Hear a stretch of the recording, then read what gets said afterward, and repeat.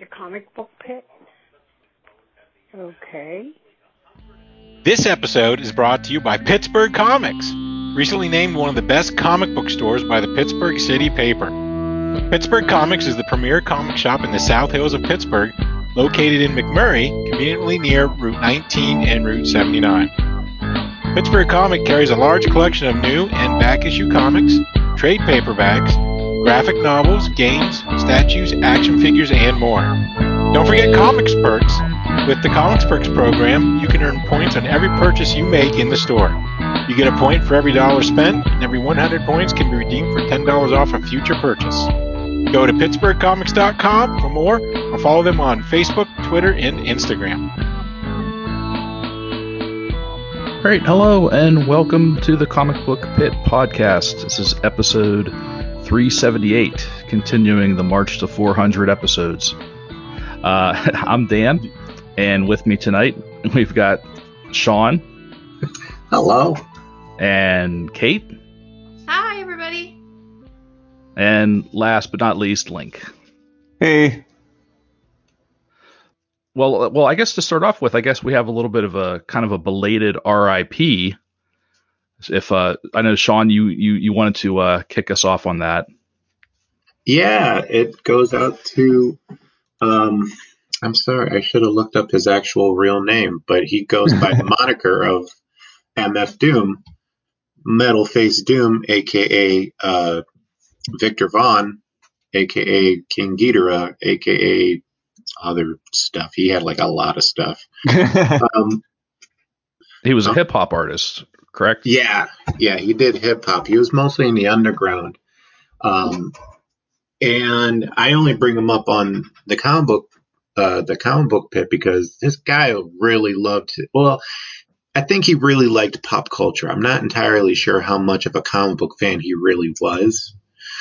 But MF Doom doesn't stand for, MF. It stands for Metal Face, which I think I already just said. Sorry, I rambled. No, that's okay. I always wondered if it actually stood for something or not. Yeah, oddly enough, I think he changes it up. Sometimes it's Metal Face, sometimes it's Metal Fingers. But his everything, like promotional to interviews, he's always wearing this metal mask that is definitely like ripped from like the comics of, Doctor Doom. Mm-hmm. Like he samples like Saturday morning cartoons. There's this one album called, I'm going to butcher it. It's going to sound weird, but it's like food, like MMM food. I gotcha. Yeah. He is sampling all sorts of like Spider-Man and his Amazing Friends, the beats from it. Was it the Fantastic Four 1978 version? Just all sorts of stuff. And he was really good. Like me personally, I really loved his music, like a lot of his albums. I can't name particular ones, but the ones that always come out is like Doomsday and the food one I just mentioned. Oh, you know what? There was one. He even did a video that was like straight up like Jack Kirby, Stan Lee type of comic book. You'll have to give me 1 second, guys. I had it in my mind, and then my kid has my phone, so I can't look it up. Oh, no. I'm using my tablet, which I don't know why I'm not using my computer, because it's right in front of me. It was like one of his hits. I think it's all caps. That's it, all caps. And the music video alone is just like a send up to those comics, and it's just like That's so cool. Yeah, like he smashes through like panels. Like the beginning part of the video is like a big splash page, including Stan and Jack, like in the corner, and it says like Stan the Man Lee and Jack King Kirby. So I mean, the dude seemed like he really knew his stuff, and I think he even took it even farther. And this is one of the reasons I wanted to bring him up on the show was I didn't know about this. Like he never came to Pittsburgh, at least as far as I know. At least when I was listening to him, I never heard that he was in Pittsburgh. He might have been at one point. But apparently he used to bring like MF imposters or something. Like he would bring like no one. Doom butts. Yeah, like Doombots. Right. I read it in an awesome. article and I was like, holy crap, he's really living this dream. Like, they wouldn't even know about it. Just be some dude in a metal mask that can't rap, or he's like lip syncing, like Millie Yeah. Vanilli. Girl, you know it's true. Yeah, and I'm like, oh crap. Girl, yeah. you know it's Doom. But like, and I think that's even the mysterious part of like his death. Like no one knew he died in October. Like apparently he died on the 31st, I think, of October, and no one heard about it until like I think I didn't hear about it until literally New Year's Eve. It was starting to come out, and I was like, wow.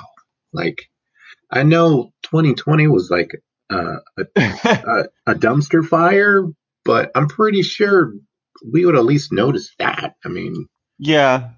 frickin'. Yeah. If any celebrity or musician death, yeah. But yeah, and yeah, R.I.P. He made really good music. He infused a lot of jazz, and he also infused, like I said, pop culture. So mostly the Marvel stuff. He probably had some super friends. Like there was definitely like a few. Like I recognized some of the stuff. So very good. Cool. Yeah, it's a shame. He was. I'm looking him up now. I'm just on his Wikipedia, and he was only not even 50 years old. No. When he passed. I'm not sure. What did he die from? That's what I'm trying to look up now. If it says cause of death was not announced. Mm. So, but yeah, no, you're right. Yeah, he died on October 31st, age 49. Yeah, I thought it was actually going to be another prank or something at first. I was like, I wonder if he faked his death, because I kind of went in that comics mode a little bit. Sure, yeah. Yeah, Doom fakes his death like all the time. Mm-hmm. And I was like, I wonder. But then I was like, you know what? Probably not. That's where the line of comics and real life have to draw the line. So Mm-hmm. I don't know. Maybe in a year he'll come back and be like, yep, I'm back. I mean, Tupac better come back first. You said Tupac? Yeah, I said Tupac better come back first. Hell yeah, Tupac.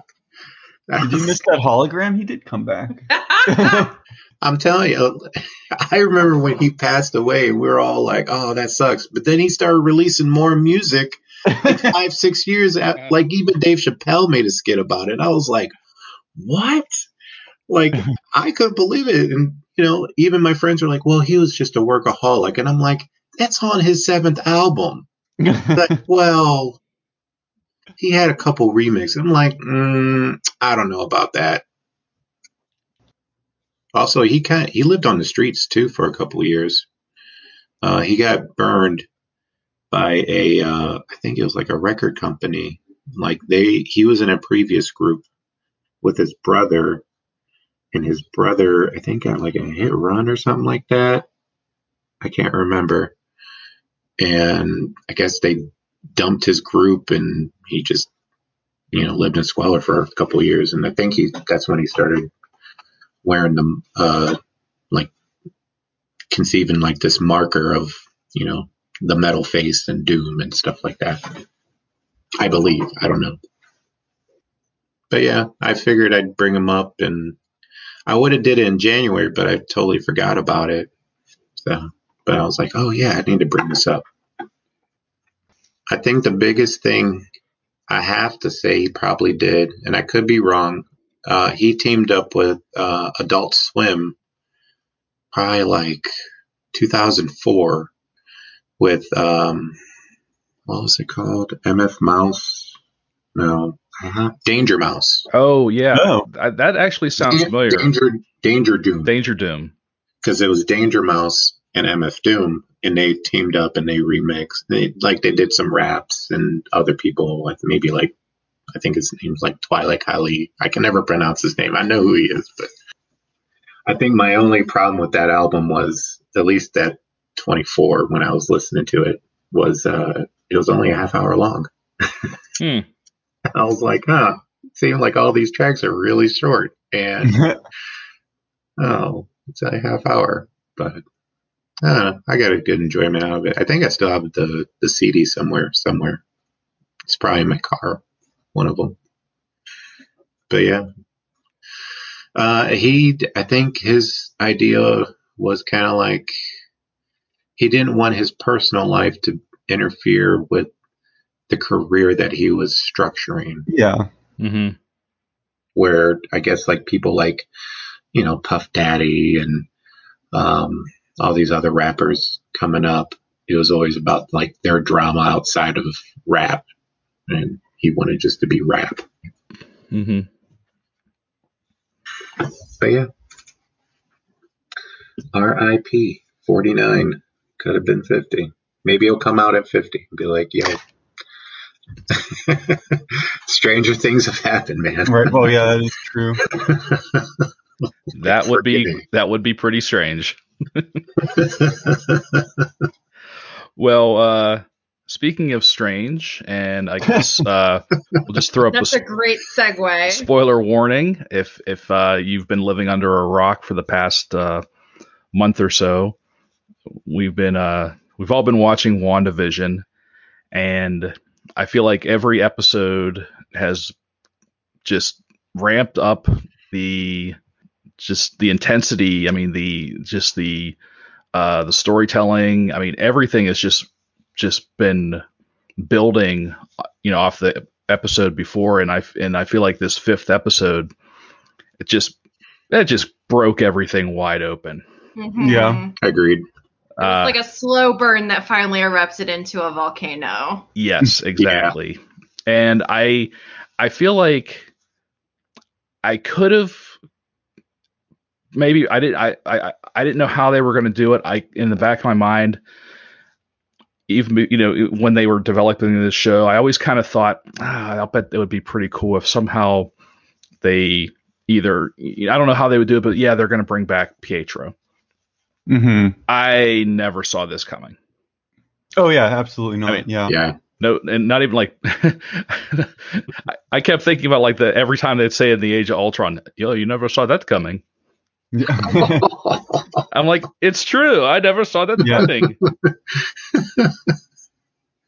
So what? Let's hear it. What do you guys think? What were your initial reactions, and then what are you? Do you have any thoughts, predictions, hopes, fears, dreams? I'll let Kate tackle this. My initial reaction was, "Holy shit, Evan Peters!" Yes. Mm-hmm. I'm a huge Evan Peters fangirl. I love him in every season of American Horror Story, except Coven. They did him dirty in that. But he's a great actor, and I feel like you could always tell that he had a lot of fun with Quicksilver. So I'm really excited to see him embrace the role again. Yeah, and he was also the more fun Quicksilver by comparison to the other one in general. So it would fit in better with like the sitcom thing that they have going on. Yeah, well, or Disney in general. Yeah. It's much more, He's played Quicksilver 3 times. I never saw the Dark Phoenix movie, but I'm gonna guess he's in it. But yeah, because he was in. So he first appeared in Days of Future Past. Yep. And then he was in Apocalypse. Yep. Yeah, I think he had the only good scene in Apocalypse, if I remember right. And and then I haven't seen Dark Phoenix either, but I believe he's in that. Yeah, I would be surprised if he wasn't. I always felt kind of bad for, and I even feel bad that I forget the actor's name, Aaron Taylor or something or other. The guy who played Kick-Ass. Yeah, she's just Kick-Ass. Kick-Ass, yeah. The actor who played Quicksilver from Age of Ultron, because I like that actor, and I thought he, I don't know, I liked him as Quicksilver, even though he only got like maybe 10 full minutes of screen time. Yeah. I liked him as that, but yeah, like the way that they wrote that version of Quicksilver was very. I mean, well, same with Scarlet Witch. Really, they just existed for plot device purposes. They never really had an opportunity to do anything. But yeah, when they showed the back of his head, and it was this like that kind of silver, like dark gray head of hair, and I'm like, there we go. here we go. Holy shit. Right. You know, Yeah. I was like, wow. It's very well done. Yeah, that, like I said, I just blown away. Um, Yeah, it was pretty good. I have to admit, I haven't seen the X-Men movies with him in it, but I did know who he was when I saw him, and I was like, oh, get out of town. That's really cool. mhm. I don't know what it means. Like, it could mean like this is how they're folded in a lot of the Fox properties. It would be interesting. I kind of am curious what Disney Marvel plan on doing with that one, since I mean I can totally see him rebooting like the FF, and Oh yeah. that's what I've been hearing as well with WandaVision. Like they've been laying down like little small seeds. Like there's an aerospace engineer that would be up for the challenge or something like that. And I'm like, I don't know. Some of them are kind of Well, yeah. People were also saying that might be like Riri Williams, Ironheart, possibly. I can Oh, see okay. that. I guess after the first couple of episodes, I decided, okay, they're really doing something special with this show. I'm going to try to make an effort to not read too much into Yes. fan theories or read articles or whatever. I'm just going to enjoy every episode as it comes. But I have heard, and I want to see what you guys think. So there's theories that that Wanda is not, even though she's being painted as the kind of primary antagonist because of her control over Westview, there's thoughts that she's not the only one who's got a hand in playing the puppeteer. Yes. That Mephisto might be behind the scenes. Have you guys heard that, or what do you think about that? I haven't heard that. I mean, I always assumed that somebody was behind the scenes in some way beyond her. It's either that or it's a subconscious thing from her. It's really hard to tell. Yeah. But there's enough pieces that don't necessarily add up with what's going on screen that it does feel as if there's like another group involved in this. Yeah, I did hear about that rumor of Mephisto. I kind of have a feeling. I think it's Agnes. I mean, I guess it could be Dottie because what was it? The one I think I was watching a video that pointed out that, and I do remember seeing it, but I guess they didn't really have like an identity when they were doing the board, of like all the people that are in Westview. Mm-hmm. Oh yes, like those two they didn't have. Yeah, like they haven't found who they are who yet. the real people are. Yeah, I mean, if anything, there's definitely something going on with Dottie. And I would almost assume that it's like the implication in this theory would maybe be like her husband Frank is actually Mephisto or something like that. Like it's some character that keeps being referenced that's off camera might be some big reveal later on in the show. Wait, no, which one? Wait, no, who's Dottie again? Their neighbor, I think, right? No, that's Agnes. That's she Agnes. That's Agnes. Sorry, that's my bad. Catherine Hahn. She was in. She was in the second episode. She was the one who cut her hand on the broken glass. Oh, yep. Yeah, Emma Caulfield. That's Dottie. Okay. Yeah. She's from Buffy. Yep. Right. Yeah. She was Anya, right? Correct. Yeah. Yep. Yeah. No. I guess either or. It's definitely possible there. I mean, because they both have acted extremely weird compared to everybody else. Yes. See, I don't know. Maybe I didn't see it with Dottie. I definitely see it with Agnes. Agnes she keeps weirding me out every episode. Like, she keeps doing like this one thing where it just is like, what? Yeah, well, especially in the last episode, because you really, at that point, I mean, I feel like we saw a little bit of it in the fourth episode, but in the fifth episode, when she said, "Do you want me?" Like when she was kind of like, "Do you want me to start over?"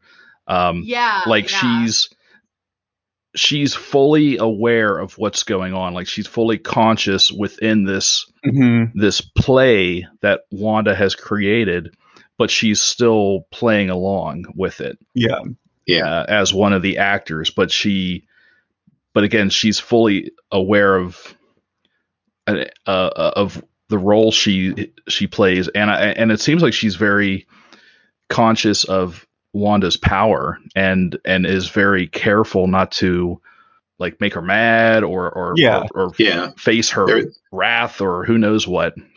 yeah, Well, because there's been a couple of times where she's just kind of squeamish a little bit, or like, oh, I'm not, yeah, just trying to play along, but she doesn't want to, yeah, like you said, there's make her mad. that, and I'm blanking on his name, but the guy who was sawing through the hedge trimmers with the bricks, like he's also aware-ish Yeah. Mhm. of what's up, but he Mhm. doesn't seem as nefarious. So that's what always gave me the idea that maybe there was just like an outside group of some kind that maybe those two are in it somehow, or not in like a nefarious way, but to like kind of do what Sword's doing, like another agency. yeah.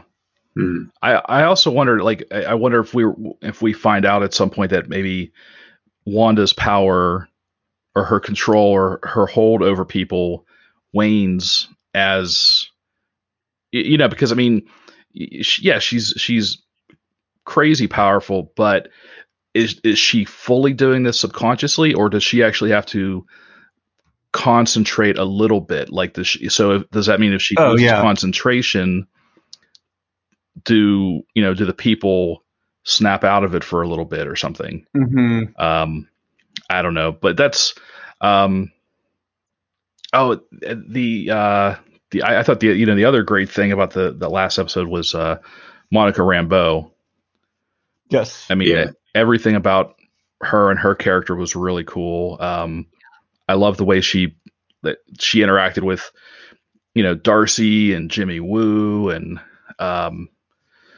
I almost want like a spin-off of like Darcy and Jimmy Woo and Monica Rambeau, where they're like, it's like the X-Files in the Marvel universe or something, where they like go investigate weird shit. It's fantastic. Well, somebody said this Yeah. is like the supporting cast members version of like Avengers Endgame, where, Mhm. where all the supporting cast members, and even technically, I guess Scarlet Witch and Vision are supporting cast members more often than not in the movies. Yeah. Yeah. They finally have a chance to shine. And what was really cool and I think again it was the 5th episode. We saw a lot of the fallout or the initial reaction from the what do they call it, the snap or the blink or whatever, when people Oh, yep, yeah. disappeared. This is the first time we've seen it when people reappear. Yeah. And how Yeah, I mean, outside of Spider-Man. Correct. Yeah. But Spider-Man played it up more comedic. But this is but like people are like just reappearing and completely just freaking out. Mm-hmm. And it was even really more heartbreaking when you find out that Monica blinked, and then when she came back 5 years later, her mom was dead. Yep. Yeah. That was just a punch to the gut. I'm just like, I mean, this show just week in and week out it just continues to be really. I mean, I figured it was going to be okay. It would be probably pretty good or whatever, but I'm like, holy shit, they're really making this something. They're really just pulling out all the stops, and this isn't just like, oh, it's like a Marvel Agents of Shield crappy, like here's Yeah. here's 9 episodes of mediocre superhero storytelling. It's like, Yeah. this is this is Yeah. Like cinematic. I mean, this is like huge in scope. Yeah, they definitely know what they're doing,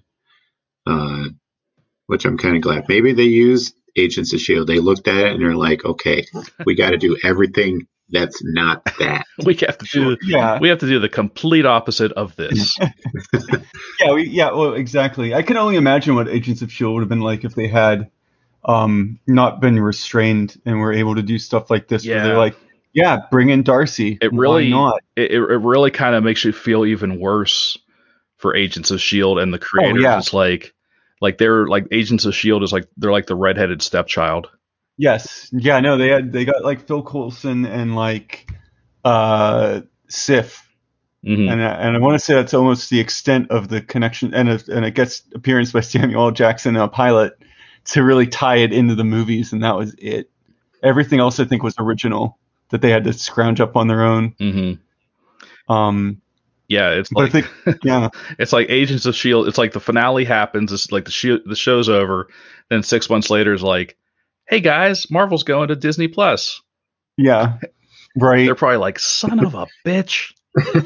And to some extent, it makes you. It also makes you feel bad for all those Netflix shows because they say they were great. I mean, they were much better than Agents of Shield, but they still had the same issue of being they were trapped in a bubble and they weren't really allowed to play with the big kid. You're right. They could make references. They could say like, oh, the green guy and the guy with the shield and the guy with the hammer. Like they could talk around. Yeah. You know, like they would talk about the alien invasion, but I don't think anyone ever said the word Avengers or Iron Man or Stark or anything like that. Although, they might have said Stark because isn't Misty's arm like a Stark? Yes, I think at the very end of the shows they started to ease up on that a little bit more because I think it was that, or no, I thought, or maybe it was. I know Iron Fist funded the arm. I just don't remember. Oh, you're right. Who made it? I think you're right. But they did have a Captain America action figure in an episode, so like at some point they were like allowed to talk about something. But still, it's the same idea though. Yeah. It wasn't like I guess your point. Yeah, you're right. I don't know. I mean, I kind of felt like those Netflix. I kind of just accepted the world where they're all street level. So, sure. I mean, yeah, I get it. Avengers would probably be a household name, or Stark would be a household name, but I don't know. I mean, I just kind of figured well, they're not going to talk about the Avengers all that much if Bushwhackers coming by. Sure, but I guess think of it this way: like, it's in New York, and I mean, Spider-Man's a street level character, but Spider-Man would never show up in True. the Netflix shows, or even Doctor Strange, who's just hanging out in New York, for any mystic needs Iron Fist might need. But if it was on like a Disney Plus show, then yeah, sure, why not? There's a chance. Well, and now, granted, like, sure, there was an alien invasion, but and it happened in like Midtown Manhattan, so maybe the outer boroughs where the street level heroes live, maybe that didn't catch as much of that, that alien invasion. However, the entire universe got blinked. So yes, exactly. Yeah. They would have been affected at some point. Yeah, that is one thing I guess that the Shield got to play with was the blink a little bit, not a lot, but they talked about that things were happening, which caught me off guard. I thought they were just like, yep, we cut all ties with the movies there. Yeah, seems like that's the MO of Agents Shield. Like I know we've had this discussion at least on this podcast more than a dozen times, and I'm always like, I watched like the 8 episodes, and people kept telling me it gets better, but it always seems like it still comes to, they talk about this stuff on the show, and it's kind of cool. And I'm like, it's a visual medium. Show it. Don't tell us. Yeah. Oh, yeah. Oh, for sure. You're not allowed. Yeah, they were legally not allowed. Yeah. It just didn't serve the show. It didn't. I mean, no one was going to watch that show, but, they would probably get a few maybe non-comics people who were fans of the movies, but once they found out that the show kind of sucked, and it wasn't going to be the same level as the movies, I'm sure their viewership dropped immediately. So anyone that was left was going to be just a hardcore comic person, but the show didn't serve those people. I don't know who the show was serving, but it wasn't anyone who was a fan of comics. Mm-hmm. It was just like this watered down, like superhero spy show, and it wasn't even a good spy show. They had a sweet fucking Ghost Rider though. Ghost Rider was that half season of Ghost Rider was really good, and the half season of, I don't even think it was a half a season. However many episodes they devoted to their version of not Secret Invasion. Secret Empire. Secret Empire. Yeah. Those were pretty good episodes. Yeah, that show did a good job of trying to reward people that stuck around forever, but like Yeah. beyond that, like because Secret Empire was kind of like that. They were like, well, here's all this stuff that you are familiar with because you watched, X amount of episodes of Agents of Shield, and now we're gonna subvert all that and do a cool, what if Hydra controlled everything, alternate universe kind of vibe. Mm-hmm. But yeah, But you're in the then, Matrix. but you're Oh. and it was that was really cool. And then I don't know, yeah, they did a lot of cool ideas here and there near the end. And they tried to weave things together in some kind of way. Yeah. But the point stands is basically, I wish that that Disney Plus was a thing when they decided to do Agents of Shield, because who knows when we'd ever get anything like that, or when we'll ever even see like Phil Coulson again in like any capacity. Yeah. I mean, he might get a cameo somewhere down the road, but I feel like they're done with him. Yeah. I mean, Shield doesn't even really exist in the movies anymore. Shield is basically just like Nick Fury and Maria Hill. Yeah, I almost hope that they do bring Shield back in some way, and just kind of like at some point they get to just say Agents of Shield didn't happen, or it happened in its own standalone continuity. Mm-hmm. Like I don't think it's gonna prevent them from doing more Shield stuff now after it's off the air for so long. Right. Yeah. Because I mean, it would make a great Netflix miniseries, or not Netflix, Disney Plus miniseries. To do something with Samuel L. Jackson. I've been kind of holding out for that. Like that's yeah. But or even old school adventures, like they could just play around in that 90s era with the Captain Marvel stuff. Yeah, that would be fun if they did do some sort of like you said, even if it was just like a mini series or something, just a single season, maybe Shield Through the Ages or something. That would be kind of fun. Mm-hmm. But kind of like what they're doing with Peggy Carter. Kind of, yeah. Mm-hmm. Because I liked Peggy Carter. Like I really wanted that show to stick around. That show should have stuck around instead of Agents of Shield. Absolutely. Yeah. It did a much better job of feeling like it was part of something, even if it wasn't. You could pretend it was. Mm-hmm. Like I was kind of hoping they'd just 86 Agents of Shield and just have more Peggy Carter. It was a way better.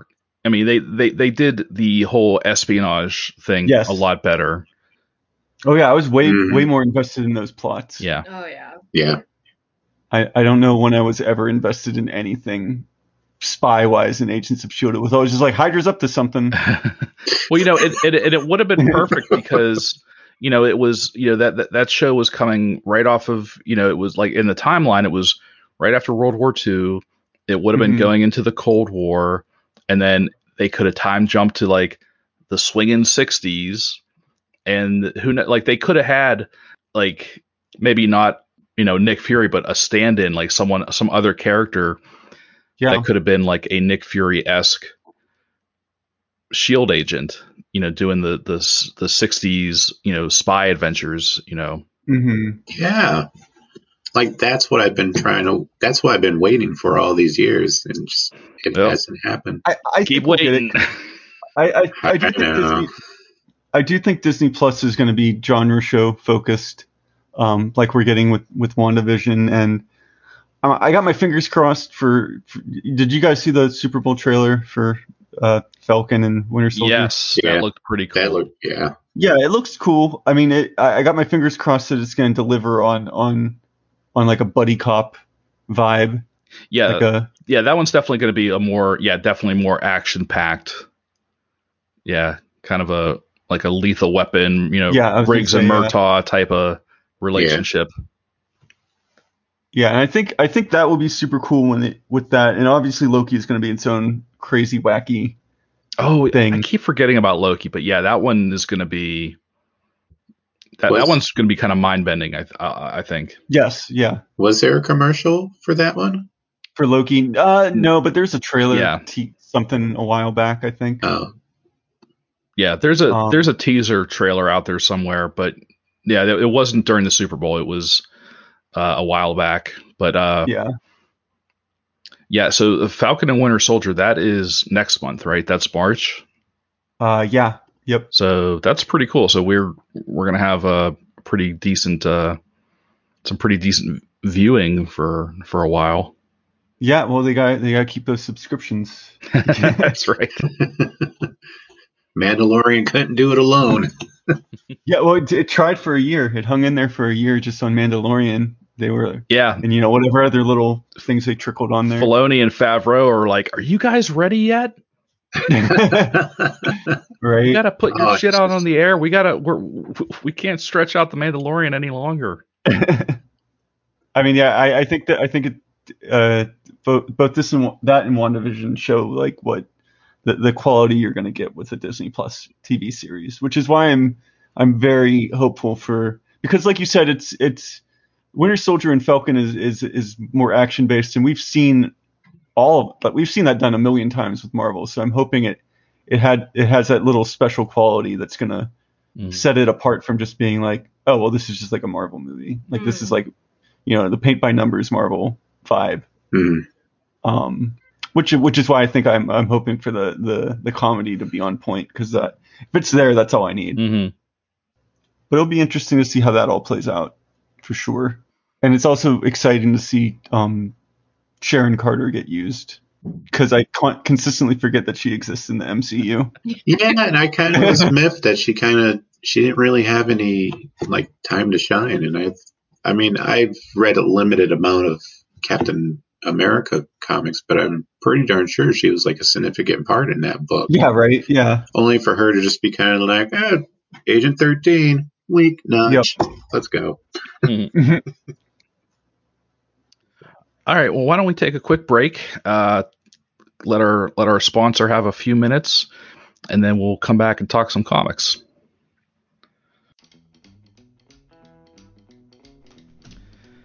This week's episode of Comic Book Pit is brought to you by Thriftburg. Do you need a gift that's more interesting than a gift card? Are you looking to reclaim a piece of your childhood? Thriftburg is your online stop for all things vintage and nostalgic. From the 1950s to the 1990s, they have everything from retro kitchen, dining, and barware to action figures, games, books, pop culture, collectibles, and more. Comic Book Pit listeners also get 10% off their purchase of $20 or more with coupon code ComicBookPit. That's all one word, Comic Book Pit. So visit thriftburg.com and check out their hundreds of unique vintage items. All right, and we're back. So I was gonna kick off real quick, if you guys don't mind. Nope, I do mind. No. Damn it! Oh Go my! I quit comics. Okay, so I have zero interest in the King in Black event that's going on right now in Marvel. Hey, me too. But I have been I've been reading Daredevil, and there's been some crossover with that. And then I saw a one shot, King in Black, Black Knight #1, and I wasn't going to get it, but I had to, because whatever the equivalent it is for like comic book characters and like stray puppies or stray animals, like I can't help it. Like the the more like, not lame, but like the more C-list you are, the more I like it. When I started reading comics in the mid 80s, and I was reading the Roger Stern Avengers, Black Knight was on the team. He had been on the team for years. He continued to be on. I think he was, from that point, he was on the team all the way through the end of the first series, when it went into the 90s and everybody was wearing leather jackets, and he had given up his ebony blade for basically a laser sword, which just don't even get me started. It was garbage, let's just say that. But I really like the Black Knight. And then, I got real excited when they were announced that he was going to be in the new Eternals movie. And so I think they're starting to... Yeah, you got the hype. Yeah, they're starting to build him back up as a character. So So I was really intrigued to see that he had, they gave him a one shot in this King of Black, and I'm like, well, how does he fit into that? For the kids at home, what is the King in Black about, or supposed to be about, from what little you've gleaned? Okay, so the King in Black has to do with, basically there's a symbiote planet, wherever Venom comes from. Okay, there's a planet of yep. symbiotes, and the king of the symbiotes, his name is Knull, Knull. And I don't know the story, but basically Knull has come to Earth with a bunch of symbiote dragons or monsters or whatever to conquer, to kill, to destroy, to enslave, whatever. Basically, he showed up on Earth's doorstep with a bunch of symbiote goo monsters. Yeah. And now every issue of every Marvel comic is, either the King in Black main storyline, or it's, the superheroes on Earth dealing with, repelling the symbiote hordes. So you've got the Black Knight, Dane Whitman, who has a sword called the Ebony Blade, and it curses whoever wields it by giving them like a bloodlust, and only the strongest and the pure of heart can handle it without succumbing to the bloodlust. So that's the kind of the basics you need to know about the Black Knight. So I already see the connection in a way, because that's similar to the symbiote, right? Right. There's a little bit of connection, yeah. So in this issue, Black Knight, he is all the Avengers, and what they're it's kind of a running joke. They call them Avengers adjacent heroes have been called to action to help repel the King in Black, or all the symbiote goo beasts. Black Knight heads off into the fray, cursed sword in hand, and while the issue's focus is the Black Knight, and he finds himself fighting alongside a couple of those. I don't even know where these characters came from. They're like these Asian characters. Oh, well, the Agents of Atlas, right? Well, yeah, I think one is called Arrow, and she has control of the wind. And there's another one who just happens to be called Swordmaster, and he wields a sword. Yes. Yep. There's some great action, but there's also some really neat introspection as to who the Black Knight is, why he fights, and it's kind of it's reorienting the direction of the character, because he's got an upcoming miniseries, and you find out that I don't want to say he's crazy, but his bloodline, I'm trying to think how to word this. His bloodline are the ones that the Ebony Blade comes to them. Okay. They have to wield the Ebony Blade. It's he's a little crazy. He's just he talks to himself, but then he starts talking out loud. He does this narration. It's very grand and flowery and old timey, and in the book, you just think it looks like scrolls, it's a narration. But what you come to realize is it's actually Black Knight talking out loud. And at one point, Arrow's like, "You realize you're talking out loud, don't you?" And he's like, "Oh, well, but I don't. What? No, I mean, maybe." And it's like a show of bravado. Like I said, it's like he doesn't even realize he's doing this. So there's some interesting things going on as far as okay, is this just the effect of this cursed weapon? Is he a little touched in the head? Is it a combination of both? So overall, though, it was just fun to see him in action again.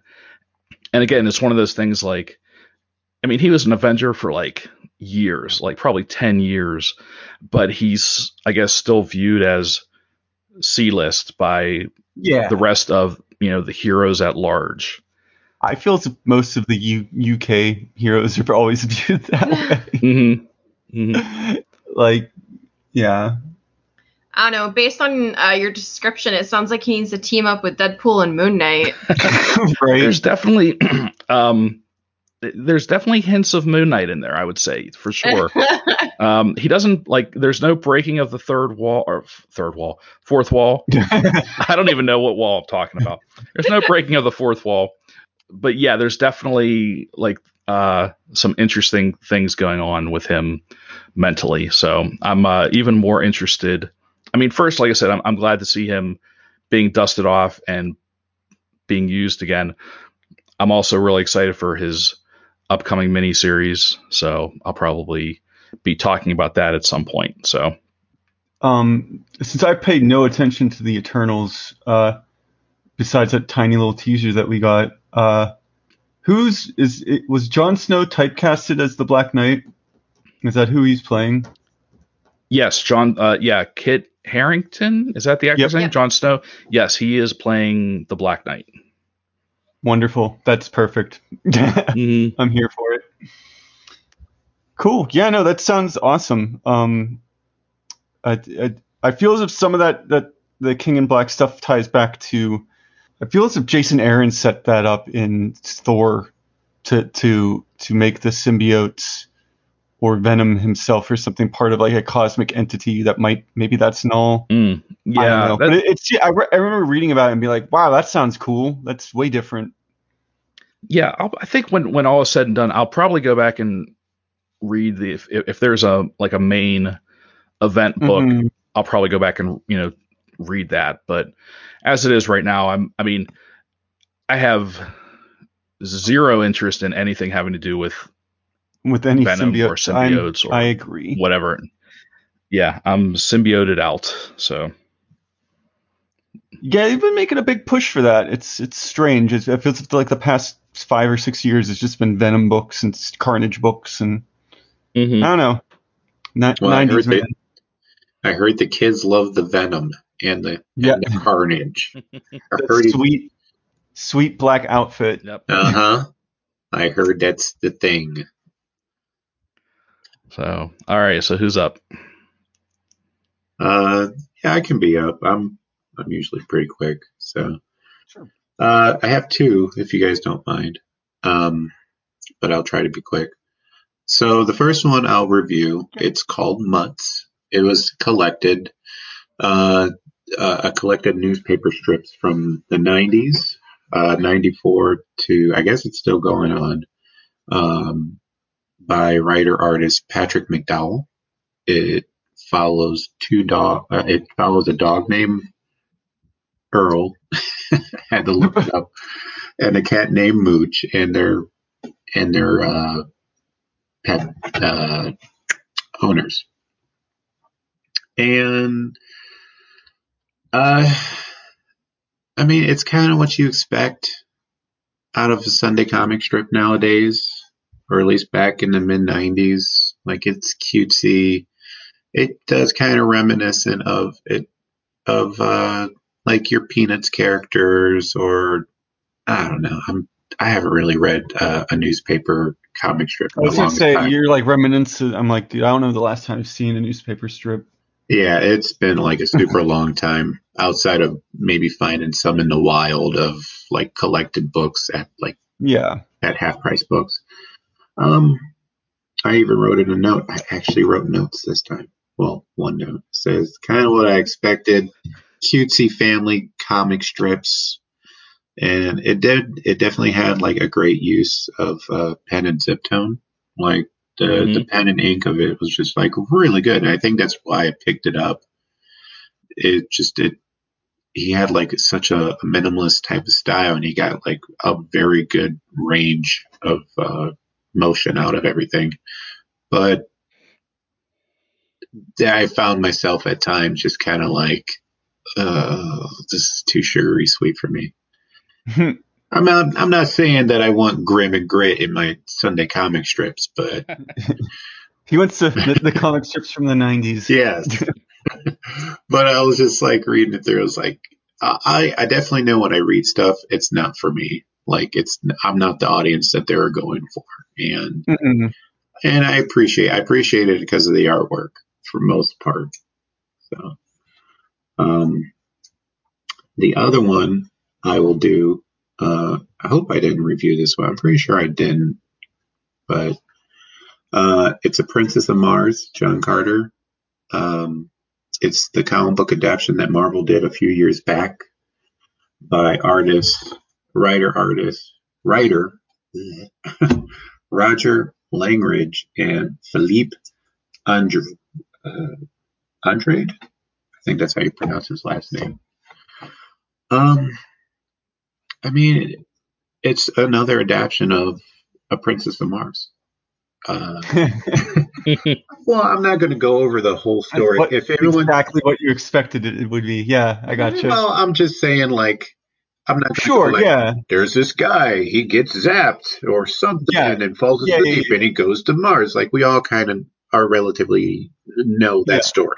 Like, we've all seen either movies or something parodied it. Blah blah blah. Anyways. I think what really separated it for me with this book was I really liked Philippe's artwork.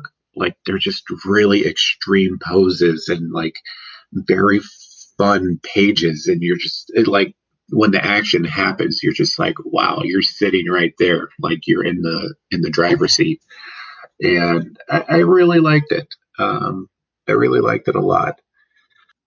I mean, it was just overall good, but maybe it's the copy I bought.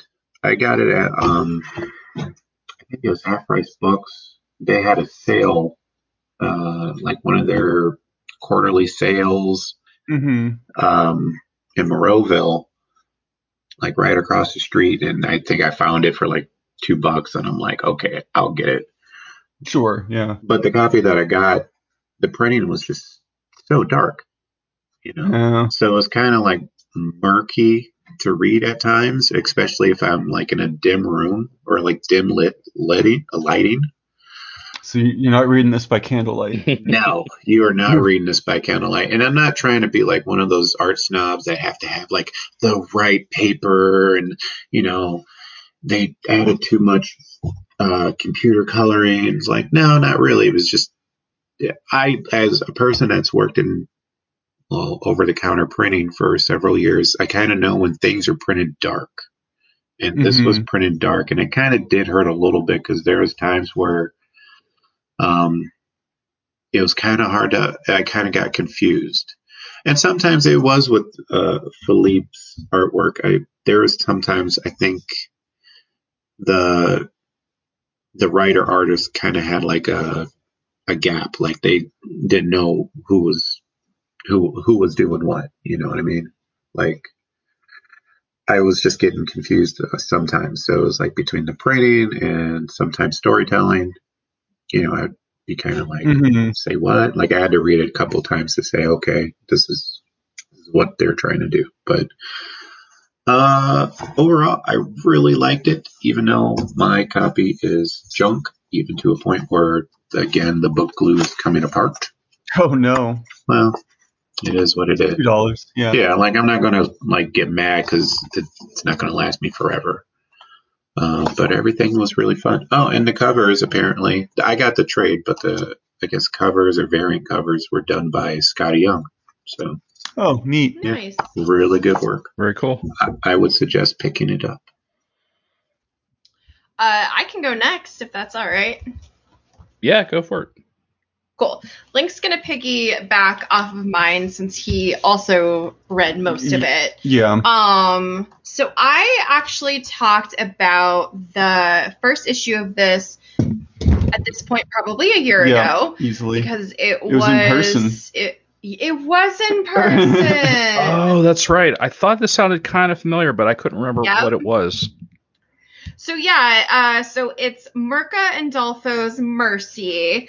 And so Mirka is just like everything on it. So the writer, artist, and the colorist. And in a nutshell, this book is if Lovecraft did a vampire story. I could see that. I got a lot of Lovecraft vibes from this. Without giving anything really away, the back says that it's a sensual Victorian Gothic graphic novel. It definitely is gorgeous and has all of the lush design that one would want from a Victorian Gothic horror novel. It has characters that you actually come to care about. Mm-hmm. It has a pretty cool story. And I'm really glad that we were able to track it down after the first volume was collected. Because we kind of lost track of it. I think it's the only volume, right? Yeah, so far.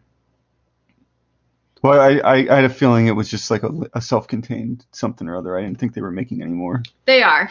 Oh, they are. Oh, well, then Yeah. Merciless. Okay. Yeah, there's an advertisement for the next sometime in 2021. I stand corrected then. But yeah, we lost track of it with COVID, and thankfully it still happened. But it's through Image, and it's just gorgeous and lush. And if you enjoy Lovecraft or vampire stories, or gothic romance, gothic romance. Because when I say vampire, it's not your typical vampire. No, I was just gonna say, like, it's a vampire vibe. I will say the thing that surprised me the most as I was reading through this is how not like any of those things you're describing it is, but still is. Exactly. Like, I can't think of a better way to describe these creatures.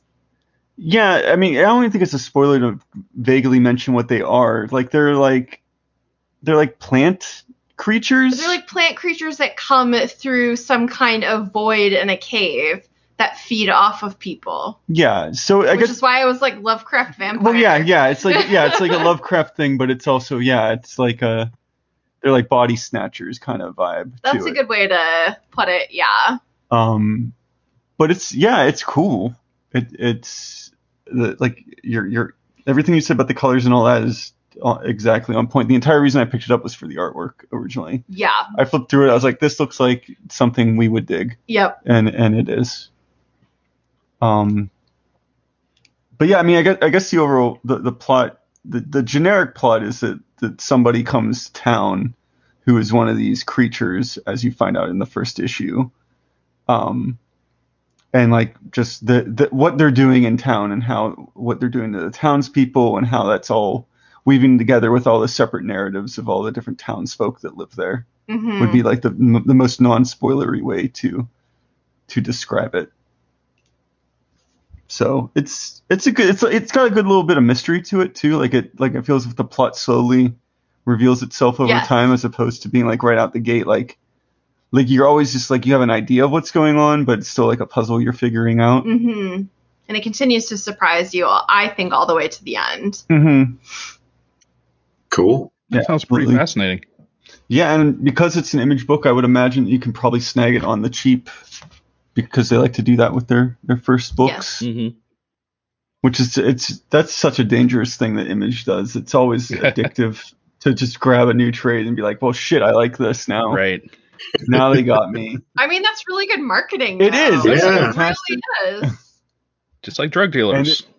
Right. What else? First one's free, next one costs you. It makes gift shopping easy too. When you're like, oh, comic book fan, well, I will get them this inexpensive but full size trade paperback. Heck, I will get them 2 or 3 maybe, because that's the cost of like a normal one trade paperback from another publisher. Anyways, so I guess I'll kind of. Okay, you read some of this, right? Yes. Okay, so I'm going to talk about as I guess I just do now. This is my thing. I've cornered the market on this. It's another young adult DC book. This one's Black Canary Ignite. By Meg Cabot. Yep, by Meg Cabot and illustrated by Kara McGee.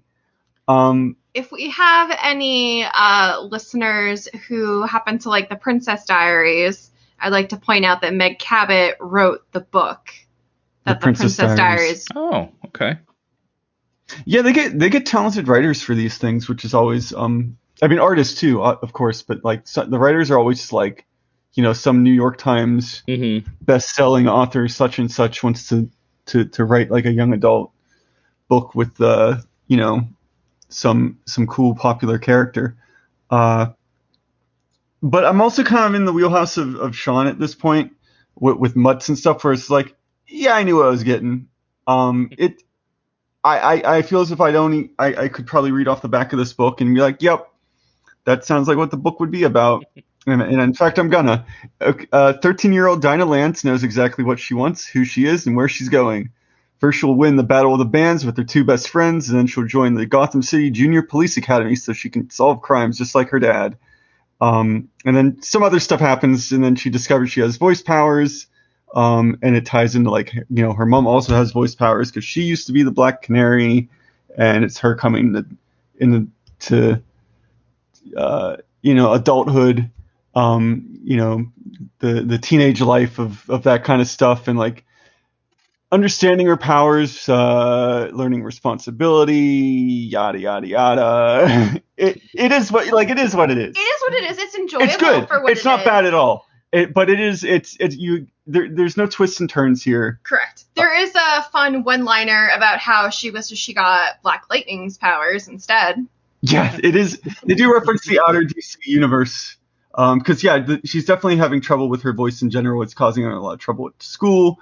She's shattering glass and doing things and pissing off the principal. Pissing off the principal, who's just like, well, I clearly know that it's you, even though I don't think that you're a metahuman with voice powers, but you were here when this glass shattered, so you're in trouble. You get detention. So it's got that kind of like kids have it rough. Why are the adults always so mean to me kind of vibe to it. It's, I don't know. It's fun. I enjoyed it. It's definitely not something I would, it would be for somebody, a young person in your life for sure, who's interested in comic books. I would even say that Sean Milley would probably dig this. Oh, cool. I feel as if it's, I don't know what age appropriateness is on this, but it says it's part of the DC Zoom series, which I think is even intended for younger audiences than they normally do with the other stuff we've talked about. Yeah, and I don't remember anything like there are definitely some like somewhat young adult things we've talked about that I'm like, maybe that's a little much for Millie, but not this. Yeah. There's nothing in this that I can think of that would be inappropriate. But in general, it is a good young kid book for sure. And I think I say this every time, but my biggest issue with all of these books is they never do sequels. So like if you like it, good for you, but that's it. like Tough Cookies, because they really do just throw every character at the wall, and then see what sticks, and then move on to the next one. But I guess in that way, I guess it's also a good sampler platter for the DC universe as a whole, to find any character that maybe the parents might be like, oh yeah, this character is awesome, like Aquaman, and then here's a cool book for kids for Aquaman or something. So it's interesting how they go approach it. Which is kind of a shame though, because kids actually can stick around for like the long haul. Like my kid alone, she has been interested in Harry Potter. Like my wife. Yeah, I was gonna say, like there's not any famous young adult books that turned into movie franchise. Oh yeah, no, I agree. I think from a corporate point of view, that's why a lot of times, some runs of graphic novels or trade paperbacks aren't numbered because they don't want people to get discouraged. Like if they see, oh, you've got whatever Aquaman number 3, 4, and 5 and 6, but not 1 and 2. Well, they're like, well, if you don't have 1 and 2, then I guess I can't buy these. Yeah. So I think it's a corporate mentality. Oh yeah, absolutely. Which makes no sense. Babysitter's Club proved that. That is a weird thing for sure. Like I feel as if books knew this, but yeah, comic books are more hesitant, and maybe it's the type of people that they're trying to attract one versus the other. But yeah, I would say like Babysitter's Club, Goosebumps, even though they're not connected, they were still numbered. Mm-hmm. And mainstream comics never. Sometimes it doesn't make any sense to me. Like they just look at money just going by, and they're like, nope, we don't want it. And I'm like, what? Like I was. Right. I'll probably review this on the show, but I was reading Moon Girl and Devil Dinosaur. Yeah. And I was thinking to myself, like, they had 5 volumes already. I didn't even know about that. I just knew, like, I picked up this one because I heard such good things about it, and I heard it was, like, kind of, like, Millie appropriate. And, Mhm. at the time that I got it, she wasn't really ready for that type of stuff yet. Not for action or anything. It's just, her age level. She wasn't really reading that many Yeah. books. Like, they're learning sight words, and now they're actually reading. Anyways, Mhm. and all I kept thinking, I was like, man, this would be really awesome in like a manga sized book and like sold in the manga section. But yet Yeah. it's not. And I'm like, what the F? Probably because I, Yeah. I saw this one, I think it was someone on Twitter I read saying like manga, manga books went up like 20-30% last year. Oh yeah, no, the manga has it figured out, Yeah. and like My Hero Academia or whatever, which we have not watched, but I know that it's like it does superheroes really well for kids, more so than actual the Western superhero publishers, because they're publishing for us usually and not kids. So Yeah. they haven't really cornered that not even kids, but like young adult, like teen. It's always like more for us old fogies. But I just think about it though. I'm like, man, you guys are just like tripping up. Like you guys could just, I don't know. I just focus on the work I do. So Yeah, well, yeah, and it's interesting. Not to tangent too much, but every time I look at, what books are coming out, and I don't know what's happening between Marvel and Disney and IDW, but like IDW gets all the cool young adult stuff, and I don't understand what's going on there. But they're like, IDW, you publish this book for kids. It's clearly meant for kids, whether it's Star Wars or Marvel or whatever, and we'll make the adult books over here at Marvel, which is strange, I guess. Like, and it feels as if they've done that for a while, because I think Marvel or IDW used to do the Disney like Scrooge McDuck books and things like that. But it's weird that you would go to a shop or something and like there'd be IDW on the side for like a Spider-Man book, and maybe you wouldn't necessarily see that when you were shopping. You're yeah, just looking at the side of a label. It's just looking, oh, here's all the Marvel books or something. I don't know. It's strange, but I pretty much agree with what you're saying. I don't understand what companies are doing, or what their mindset is. yeah. Like I just don't get it. Adults just don't understand.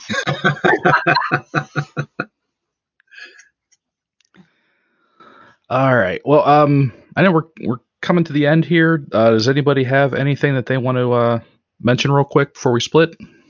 All right. Well, I'll just mention real quick that that I started a spin-off show with one of our new hosts, Jeremiah Ion, called Movies with Issues, which is a monthly show about crappy comic book movies. And our first one was Spider-Man 3, which we talked for so long we had to split it up into 2 parts. But they're not all going to be like that. This month's movie is going to be Nick Fury, Agent of S.H.I.E.L.D., starring none other than David Hasselhoff. Oh yeah. And I can tell you that movie in its entire length, the full movie is available for free on YouTube, and it's actually a fairly decent quality. I think that's the only place you can watch it for free. Please don't spend money on this movie. Spoilers, but it's not good. Well, it's not. But I'm not going to say too much about it, because obviously I'm going to be recording and stuff Yeah. about it. It's a surprisingly decent comic book movie. Like, it's surprisingly faithful to a lot of the whole like a lot of things that make up Nick Fury and Shield and Hydra, and there's a lot of neat things in there. It's not good by any stretch of the imagination, but for the time, it wasn't a bad comic book movie. So anyway, you can find that on the main feed. It's not part of Patreon. It's going to be a free show right along with Comic Book Pit. If you want our Patreon exclusive podcast, you can go to patreon.com/comicbookpit, contribute, and be one of the Comic Book Pit community, and you can get the Patreon exclusive podcast. You can get the web comics, and there's going to be a lot more content coming up. You can find us also on all the major social media platforms: Facebook, Twitter, and Instagram. You can listen to us on Apple Podcasts, Amazon Music, iHeartRadio, Spotify, Stitcher, and probably a few more that I'm forgetting. MySpace. Yes, yeah, right along with Tom on MySpace. And if you want to help us out, there are a couple ways to do that. You can rate and review Comic Book Pit. It just takes a moment, and a 5-star rating or review goes a long way. You can also support us by checking out our Spreadshop store, or you can make a monetary donation in any amount on our Ko-fi account. And all of those links are in the show notes, so make sure to check them out. And also check out our 2 show sponsors, Pittsburgh Comics and Thriftburg.com. So, unless there's anything else? No. Oh, okay. So this has been episode 378 of the Comic Book Pit podcast. I'm Dan, and with me tonight, we got Sean. See ya. Kate. Bye. And Link. See you, everybody. Thank you for listening, and we'll see you next time.